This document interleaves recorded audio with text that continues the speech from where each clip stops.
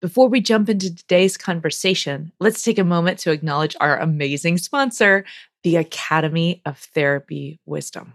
Oh my gosh, we love this platform. They're the place I go now for all my CEUs. Stay tuned for a special offer at the end of the show. Please join us for our next live online workshop, Integrating Mind and Heart, April 3rd through 6th of 2024. This is an experiential, active workshop designed to engage you in brain states that promote relational learning. If you want to get closer, say the things that usually go unspoken and trust each other and yourself to get through the hard moments. This is the workshop for you. Go to whydoesmypartner.com to learn more and register. Welcome to the Why Does My Partner podcast. I'm Jules. I'm Vicky. And I'm Rebecca. We're your hosts. We're also couples therapists and messy humans bumbling through our own relationships every day. We met at a training, and our secret sauce is that we and our partners became fast friends. Between us, we have more than 40 years of experience holding hard relational questions with our clients. We're going to bring those questions here. And together, we're going to take a stab at answering those questions. This podcast is not a substitute for couples therapy. If something you hear in this podcast stirs something deep within you about your relationship, reach out to a couples therapist in your area. We also love to hear your questions, so don't forget to go over to whydoesmypartner.com to leave a question of your own. Our next live workshop, Integrating Mind and Heart, will be held online from September 22nd to 24th, 2023. If you want to get closer and trust each other and yourself to get through the hard moments, this is the workshop for you. Sign up at whydoesmypartner.com/events. Welcome back. I'm Vicky. I'm Jules. And I'm Rebecca. And here's today's question. Why does my partner want to hurt me so much? Ouch. Because your partner sucks. This one's hard. It's so sad. You know what, though? I get asked this a lot. Mm-hmm. And here's the thing, is that I'm just noticing this. It comes out so differently inside of couples work. So if I have both people here, I don't get this question this directly. But I actually do have individual people coming to me. That's right. And asking this exact question. Mm-hmm. So, yeah. Well, I'm thinking about my people who ask similar questions. Mm-hmm. And I'm also thinking about my people who don't ask this question. Mm-hmm. Right? Mm-hmm. And that for some, it's like that history colored glasses, psychological floor stuff we talk about. Mm-hmm. It's like how we're oriented to see the world and to see relationships. Mm-hmm. And Mm-hmm. for others, no, there's something really awful happening inside of there. Yeah. Right. It could go either way. It could be that your partner actually wants to hurt you and is doing that. Mm-hmm. And it could be that you're feeling hurt and are guessing that means that your partner wants to hurt you. And maybe they don't. Can we introduce the term that we learned?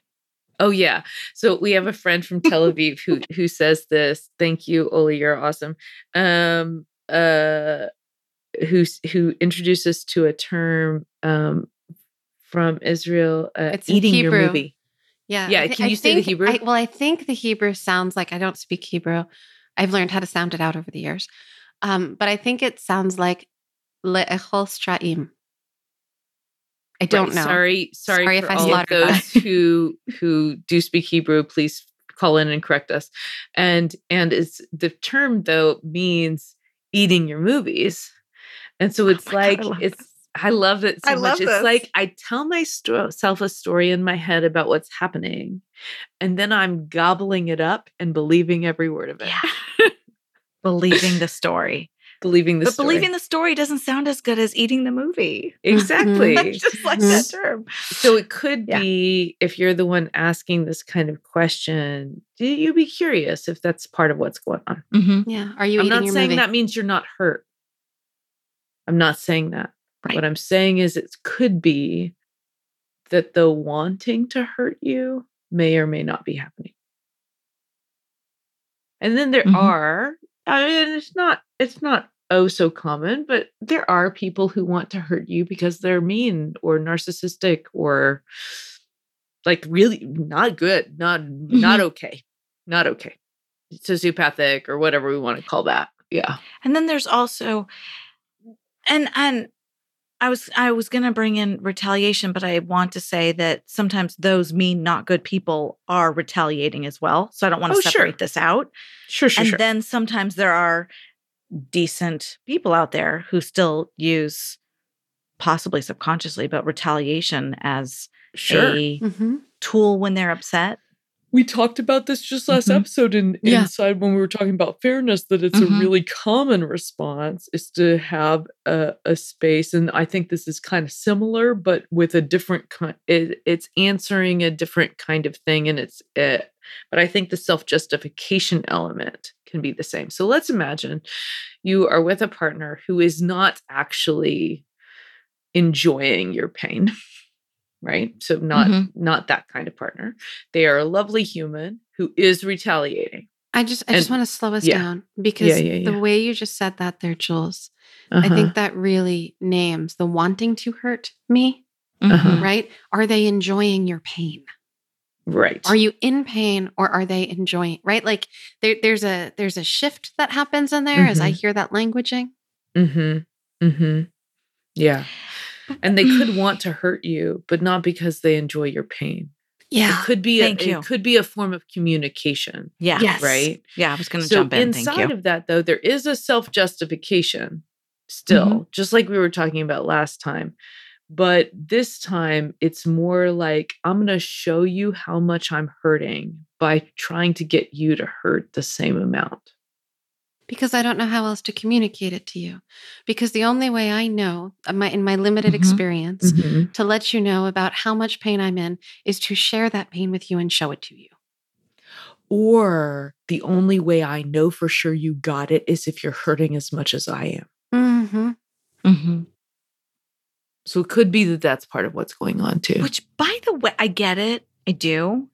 But and I don't know that Gabe has ever done this to me on purpose, but I want to say that even if he says something that hurts, that's so not his method. He's more shut down. But if someone says something, let's say it's not him, in the moment that hurts me, it's never going to cross my mind in that moment. Oh, that's how hurt you were. Like, it's not a good method. I just want to put that out there. That it's not really usually doesn't. Successful. No, it doesn't teach the other person how hurt, like, because now I'm stuck in my hurt. It doesn't cross my mind. Oh, you were hurting really bad. Okay, that actually, but I've done a lot of work.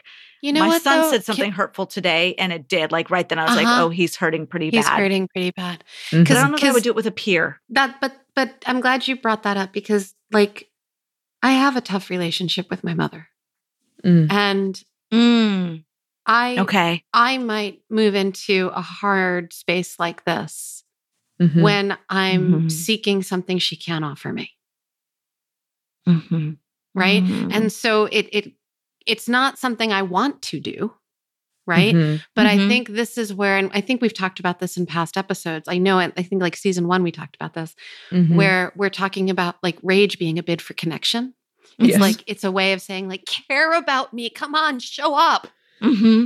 Totally. And it could be that is exactly what you're experiencing, person who called this in, is that there is a sense for your partner about that they're not feeling seen or gotten or like they matter to you. And if that's happening, sometimes we'll move through that panic grief. So this is leaning into Yakpong Sep's work for anyone who cares. I know. I love all this. I love that you laugh when I say the scientists' names. It's fun. That's the thing. It's the scientist names that you know. That's the part. It's just so absurd. I'm like, and she says it like everyone's going to know who that is. We have a lot of listeners for those who but there are people who are listening who really are going to care about that, and they're going to go look it up now. Yes, and I care about it too. I just think it's funny because I so don't know the names. It's funny because it's at the tip of my head all the time. Exactly. Okay, that's so Yakpong Sep. I'm thinking about the research, but I can't remember his name. Yep, totally. We can put his names in the show notes for you. Yep. So, and it sends you a link to Archaeology of the Mind, which is a really wonderful book for anybody who cares about that sort of thing. Anyway, but the Cliff Notes version is we move when we have a bid for care. right? When we make that reach out for care and it's not met. Now, that doesn't mean the person didn't try to meet it. Maybe they even attempted to meet it, but it was not met well, or it wasn't received as us subjectively as having been met. Then what's going to happen first is we'll move into panic grief. And then we move, let's say that doesn't work. Panic grief. Like, think about your kiddo whining. It's like, oh, wow, that got my attention. What do you want? See, it works really well. Yeah. And then we move through that and into more of a fear or terror response. I'm never going to get my need met. And then if that doesn't work to grab people's attention, which it often does, by the way, if that doesn't work, we'll move into rage as a bid for connection. Pay attention to me. It happened just the other day when my daughter and I were building Legos, and she hurt her. She like was snapping a Lego together and scratched her thumb. She was like, "Ow, my thumb!" And I was like, "Oh, I'm sorry, hun," and was kept building, but didn't look at her. And she's like, "Why aren't you paying attention to me?" I'm like, "You're okay." She's like, "I am not okay." She was okay, but yeah. But I did not do a great job of answering her bids. And then it moved into rage and she got my attention and we moved back into repair and connection, right? So it could be that there is a want under there, maybe even subconsciously, that is longing for feeling like they matter to you. Which brings me to a thought about compassion, right? Oh my gosh, right to compassion. Because if we can meet this with compassion, if we could meet that longing with compassion, if we could meet, because compassion is care. So if someone is meeting us with that rage, right? Like even as I think about the hard places in my relationship that I just described before with my mom, in the times or the places where I might be met with compassion, everything shifts. When that's not there, it's much harder to shift. Or the shift that has to happen is me giving compassion to me. Yeah. Right? Yeah. Yeah. But that's a different shift. And that might mean like if I'm in a relationship with a partner, that might mean, okay, so if I'm turning and noticing that I'm hurting so much inside of this relationship, and despite how much I'm talking with my partner about it, they're unable to meet my need. Maybe there's some kind of way I need to care for myself differently. Maybe that includes a safety plan. Maybe that includes finding a way out. Maybe that it could mean a lot of different things. But if I now, it depends on what we're dealing with. Yeah, right. It depends on what we're dealing with. But if I start by meeting myself with compassion, I might be able to notice that I have some kind of resource, some kind of other option, some kind of, right? Like I could meet me with compassion as a start. And that you're valuable enough to protect. Yes. Right? Oh, but yeah.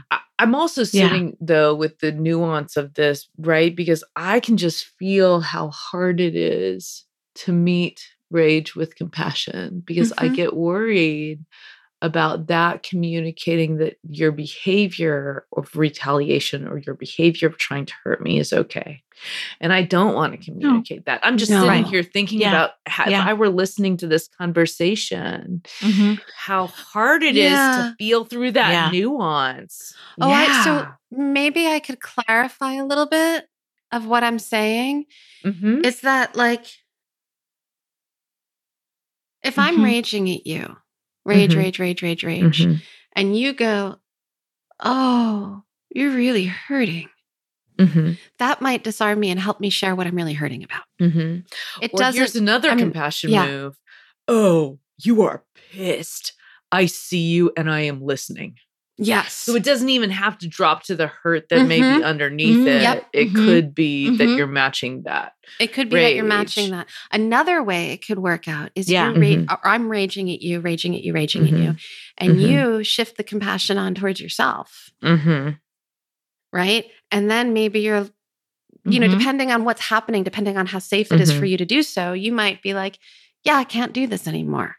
I'm gonna create some kind of distance between us, whether that's a psychological distance where I might be standing here, but I'm taking a different kind of care of me and I'm not letting this in, or I'm actually putting physical space between us in some way, right? That's maybe a compassionate move towards the self. Yeah. And maybe even permanently. I'm just thinking like this, there's such a huge difference between this happening once or this happening every once in a while versus this happening constantly. Yep. And if you are in a relationship where this is happening really constantly, and you've decided it's not okay for you, which is not for me to say what is not okay for you. But if you decide it's not okay for you, it may be time to have meta conversations or safety plans or leave. Like this, I don't want any hope for showing up in relational health and maturity to mean you're compromising your safety and deep emotional well-being. That doing it for in that way that costs you that big isn't a good relationship between you and you, right? That's that self-compassion piece you're talking about. Yeah. It's so hard to tell with this question. Well, I don't know, right? Well, we don't have all the info. Sometimes we get questions with a lot of information, and sometimes we just get a question. This is one of those just a questions. So we don't have the story inside and behind and underneath around about this question. Yeah. Because I'm wondering how big I'm wondering, not to minimize it to say it, I'm wondering how big and serious it is or not. And I'm just, like Jules is saying, I'm just wondering. Well, but I think that's why we're answering it from both sides, right? Like, are you eating your movie? Is this a story that you might be making up and then eating and believing? Or is there something actually happening here that's really not okay? Right? Like, or somewhere in between. Yeah. Totally. And communicating and the in-between is like, well, the way you're communicating it isn't really okay with me, but the fact that you want me to pay more attention to you is really okay with me. And so I meet you where you are with that anger, or I meet you where you are with that. I see that you're hurting and I'm hurting now too. And I hear you and you need something from me. Let's talk about that. But let's also, on the back end, talk about how next time we can address this in a different way. In a different way. Right. Can we start looking at the pattern that's showing up here, and can we do this differently? Right. Yeah. And if I'm with someone who enjoys hurting me, that's a different animal. Right. That's a totally different story. Yeah. This kind of nuanced meta conversation is for when you're in a relationship with somebody who really is showing up for you, and at some point maybe has learned to. I'm just thinking about how many people over the years I've seen who really do. It's that I was mentioning it earlier, feel like they're gotten when they see that you're as distressed as they are. Yeah. I'm also thinking that at different points in my own evolution, at different points in the evolution of many of my clients that I've worked with, the ways that our old stories, our old knowings, our history-colored lenses hit us and help us interpret what's happening for our partners and what, right? Like that story that we might be eating. Right? That movie that we might be eating. Right. And to be super clear, you cannot not play the movie. You cannot not tell the story. You can choose whether or not you eat it. It's so good. Sorry, Becky, go on. Love it. What were you saying? Well, but that's it, right? Like that's also a big piece to kind of pay attention to in here. Right? Because if it's like, you're not getting me, there's a big misattunement, and I'm interpreting that misattunement as you want to hurt me. Right? Like that there's a part of that I need to do a U-turn on and go, oh, that's my history. Right? Like, so there's different parts that are like really nuanced and to check out. That's my stuff. Because there's many different, I don't know how to interpret this question. There's so much inside of it. So we're trying to interpret it in all the ways. And I just want to, there is this moment. I live in a family full of ADHD brains. So my partner's been telling me for a really long time he thinks I have ADHD, and I'm finally coming to terms with the possibility that he may be. He might be right. You're right. You're right, honey. But what would happen early on, and this is like old stuff. This like from when we were first together. I would walk into the kitchen and half the cabinets would be open. Like they're just standing open. Uh-huh. And I'd be like going to close them. And then I was like, are you trying to drive me crazy right now? And so first of all, my partner does have ADHD and leaves cabinets open all the time. And he's not trying to drive me crazy. He just forgot to close them. It's really that simple. He's not thinking about me. He thinks about me constantly. He is amazing. It's not that. But get this. Not only was I wrong about that, but half of the time, now that I've watched myself a little bit more, I'm the one leaving the cabinets open. half it's like half and half. So 50% of the time the cabinets are open because I left it open. And 50% of the time it's open because he left it open. And all of the time I was making up a story he was trying to drive me crazy. Okay, so that's an example. That's an example. So now I'm making a U-turn and I'm going, that's a really good example. No, we both have brain differences that make remembering to close cabinets a little bit difficult. Yep. And it's not personal. And also, he is not the only one leaving cabinets open. But if it's one of those cabinets in your house that's really high up, it's probably you. It's definitely me because I'm super tall. But yes, even the low ones, there's that. Me. You know where I caught it is I kept leaving my own bathroom cabinet open. And I was like, Jules, you need to stop being judgy. What's a bear? I think you're leaving cabinets open all over the damn house. And I started watching. I was like, I totally am doing that. Oh gosh. Now I have to know because of the height of both of you. Because the reason Gabe never leaves them open, the reason that he goes bonkers when I do, it's worse than that, Rebecca. It's the point in the forehead gets him right here. Yes, it stabs him in the forehead. That's what I'm showing the girls on Zoom, and then he'll try and be like, "You left the cabinet open again," and he. One of his issues with me, the only issue I'm aware of, because I think you guys know he won't tell me, like he hates how oblivious I am. And that's the best example he has of my obliviousness is that I leave them open. But Jules, I feel like the doors of your cabinets are all done at like the perfect length. Perfect height to it's not just a visual be nailing thing. you in it the was forehead. Annoying only because I'm coming in and aesthetically they're all open. Yeah, because they're not hitting you, right? Yeah. So there was no pain. So before this episode turns too much into why does my partner leave the cabinet doors open? Right. Which would be another episode. Maybe this is a good place for us to land. Yeah. Yep. Let's do it. Like dishwashing. All right. Take care of each other best you can, y'all. Bye-bye. Bye-bye. That wraps up this week's episode. Join us again next week for another Why Does My Partner? We hope that you continue to listen wherever you get your audio and that you'll follow the show. To go deeper, join us at one of our workshops.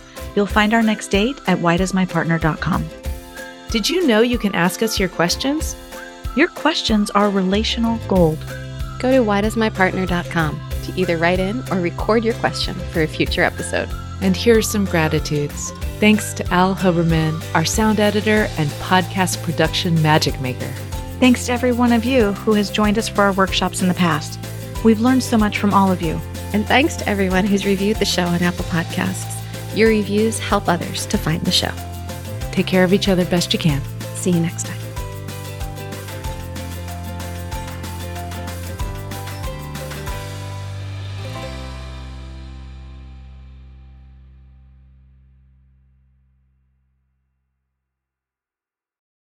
We want to tell you more about our sponsor, Therapy Wisdom. Jules is one of their amazing educators, and you can also find teachers like Janina Fisher, Bessel van der Kolk, Deidre Fay, and Akila Riley Richardson, plus a bunch of people you might not have heard of, but will definitely want to start following once you take their courses. And because you listen to us, the Therapy Wisdom team is offering a secret code to give you free access to one of my 1-hour Wise Conversations. Use the code WDMP at checkout. If you're a licensed therapist, coach, healer, or someone who's invested in doing the deep work of personal healing and want to learn about topics like neurobiology, supporting trauma healing, incorporating intersectionality and somatic work, then this is the place for you. Discover some of the most heart-led and quality courses available in a community of people who are invested in spiritual growth, equity, inclusion, and developing expert-level clinical skill. Visit therapywisdom.com or click the link in the show notes and use the WDMP discount code. Thanks, Therapy Wisdom. We love you.